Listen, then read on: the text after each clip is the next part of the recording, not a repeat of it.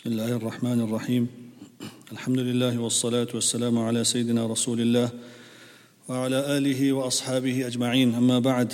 Amongst the verses recited in Surah Ar-Rum, Allah subhanahu wa ta'ala reminds us of His signs, the signs of His greatness, which is for us to ponder over in order for us to recognize our insignificance and the greatness of Allah subhanahu wa ta'ala, which automatically requires our submission to the command of Allah subhanahu wa ta'ala. Allah subhanahu wa ta'ala says from amongst His signs, وَمِنْ آيَاتِهِ أَنْ خَلَقَ لَكُم مِّنْ أَنفُسِكُمْ أَزْوَاجًا لِتَسْكُنُوا إِلَيْهَا وَجَعَلَ بَيْنَكُم مَّوَدَّةً وَرَحْمَةً. That Allah subhanahu wa ta'ala has created for you from amongst your own kind أزواجا, spouses, لِتَسْكُنُوا إِلَيْهَا, so that you may derive comfort and ease with her.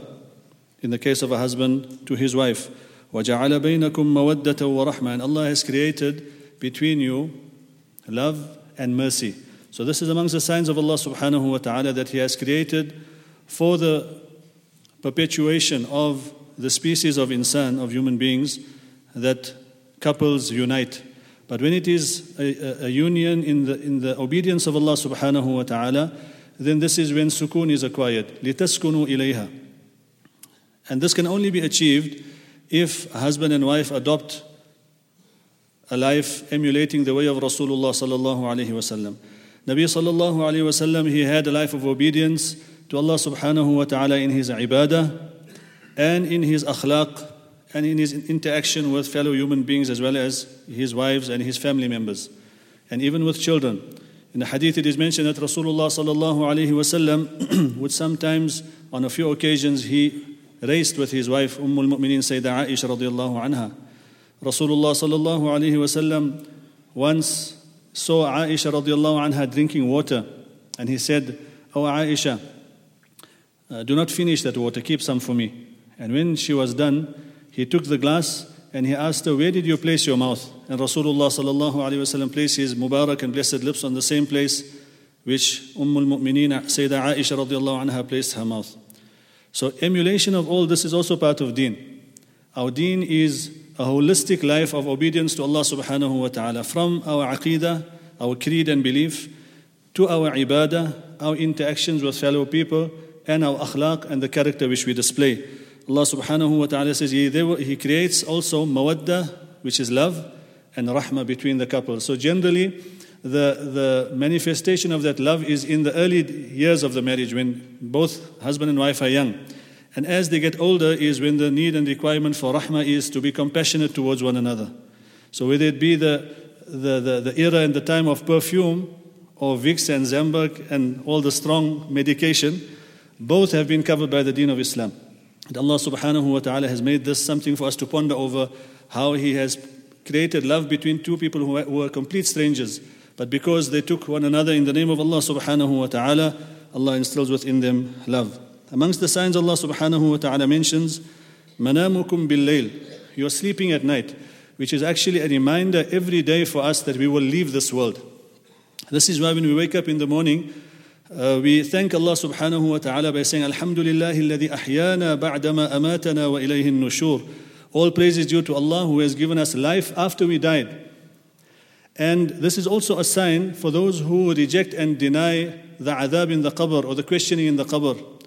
They say that we see a person, we see the corpse, we don't notice any adhab, we don't see any difficulty being experienced after the person's soul has departed. So what is the proof or the sign that there could be a barzakh, or a life in the qabr?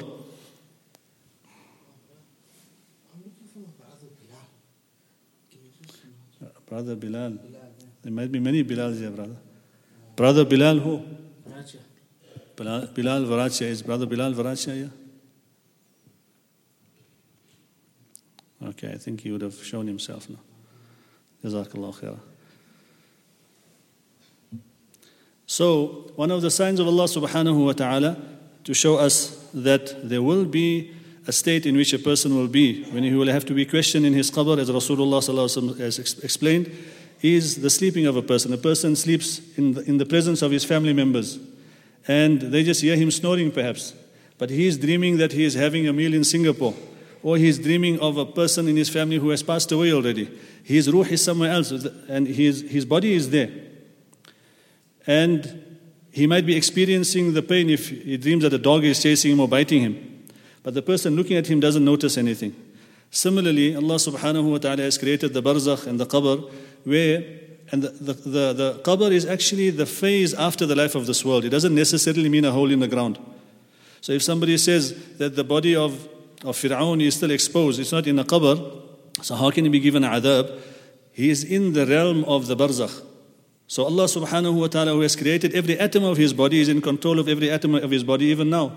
And Allah subhanahu wa ta'ala can allow the pain of the adab of the qabr and the bliss and the reward of the qabr to reach the ruh and the body of every individual, even if his body is consumed by sharks. Great white sharks ate him and bit him to pieces, or he died in the Kruger with lions. Allah subhanahu wa ta'ala is in control, and his qabr will then be whichever abode he is resting in. But Allah subhanahu wa ta'ala has made adab of qabr a reality. And this is part of the creed and the aqeedah of Ahlul Sunnah wal Jama'ah, that we will all be questioning the qabr about who our Allah is, who our Rabb is, our sustainer, and who we followed in this life, and what was our way of life. May Allah subhanahu wa ta'ala keep us all firm and steadfast, and give us husnul khitam, death with iman, insha'Allah. Kindly state in the sufuf.